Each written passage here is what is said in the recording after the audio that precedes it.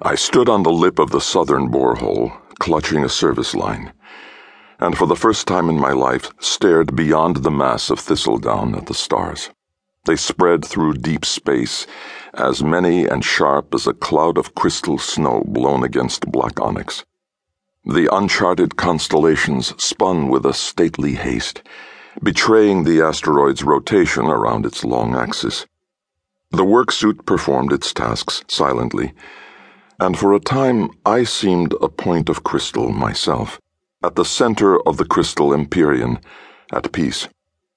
I looked for patterns in the stars, but before I could find any, my companion interrupted me. "Olmi?" She pulled herself carefully along the line and floated beside me. "Just a moment," I said. "We're done here. Parties await us, Olmi. Celebrations and diversions. But you're a bonded man, aren't you?" I shook my head, annoyed. "Hard to believe that something as huge as thistledown can shrink to nothing," I said.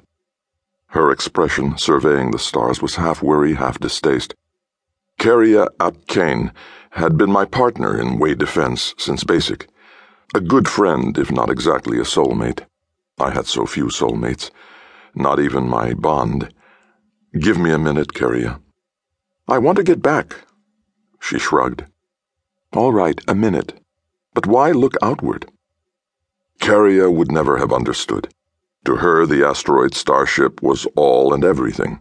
A world of infinite social opportunities, work, friends, even dying for way defense if it came to that.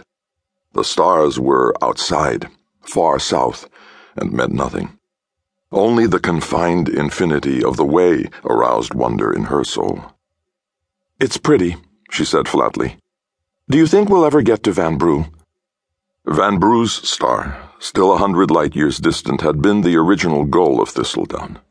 For most of the ship's population of Naderites, my family included, it was the point of all our existences, a holy destination, and had been for 700 years journey time. "Can we see it from here, do you think?" "No," I said.